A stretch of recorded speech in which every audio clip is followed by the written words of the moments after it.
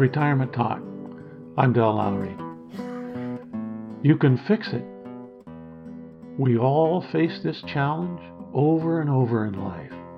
As an example, I've been practicing the guitar for at least 35 years. I play all of those little background pieces that run a bit during these podcasts. I don't play well, but I stick with it, sometimes. Referring to a piece I was working on, my guitar teacher with the patience of a saint said, "You can fix it." And I knew I had a topic for this podcast. Music requires attention to be paid to detail, and I am not a detailed kind of guy. It's hard for me to slow down and look closely at anything. But the idea that I can fix it really appeals to me at the moment. Strange how it's taken almost 80 years for this idea to take root. I've been trying to learn a piece by Francisco Tárrega called Capriccio Breve. It has a few fast passages that require speed, accuracy, and tone control. I love the piece and want to play it. Attention must be paid to the smallest detail for it to sound pleasing to the ear. My teacher told me to get out the metronome and set it on the slowest setting. Obey the sounds emitted and the notes on the page. Go so slow, but feel each note. Prepare for the stroke. Get perfect placement on the string.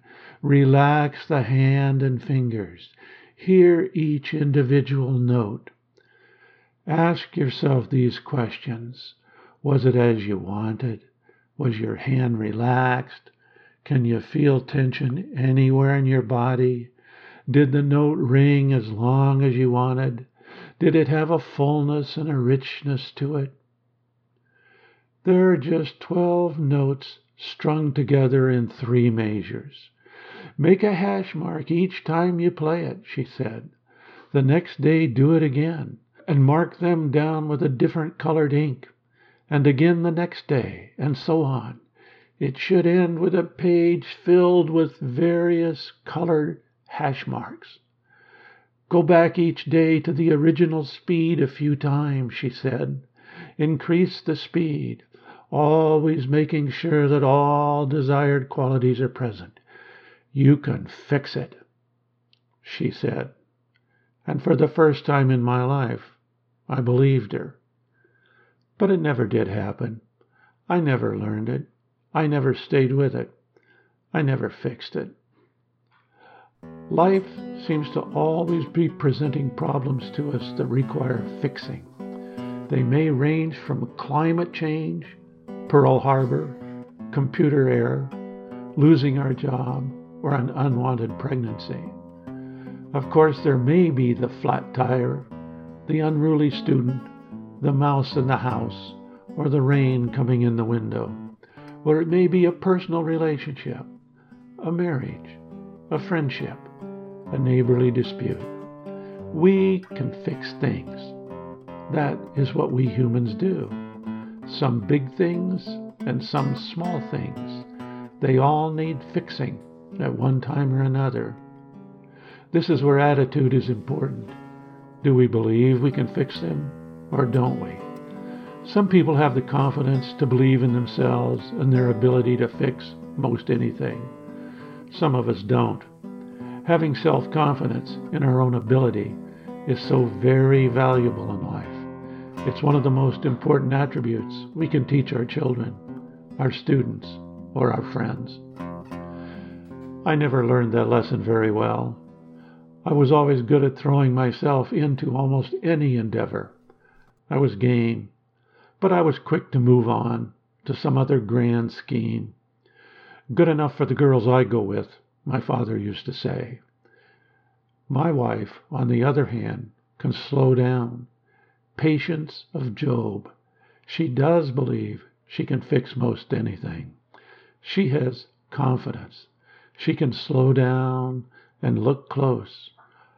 Our strengths and weaknesses match up well. What one lacks, the other possesses, although I'm not really sure what my strengths are. time to slow down and fix something is available to us in retirement. We do not have to rush off, wake to an alarm clock, punch a clock, or get to bed. We do not have to do as we are told or expected. We have time to fix it if we so choose. Retired people continually face demands of fixing it related to the world of internet technology, like setting up and using this iPad as a word processor, learning how to operate an Apple TV, Roku, Skype, a phone, using computer programs to record sound or design or set up a website.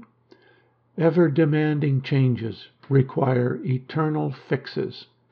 Challenges emerge on a daily basis.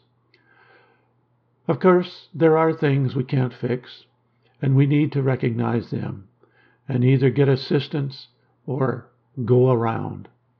A scene from Shane, the Western classic by Jack Schaefer, always pops into my mind when I think of going around. The scene focuses on a massive tree stump that the two heroes work to remove one day. They dig and chop, and they dig and chop. They sweat the whole day long. They put everything they have into clearing that stump. Strange, but I have always remembered the scene ending with one of them uttering the words, "If the stump is too deep, go around." I would remember that. It's my way. Truth is, they stayed with it, and with strength, stamina, and belief in themselves, they dug it out. They fixed it. This is Retirement Talk.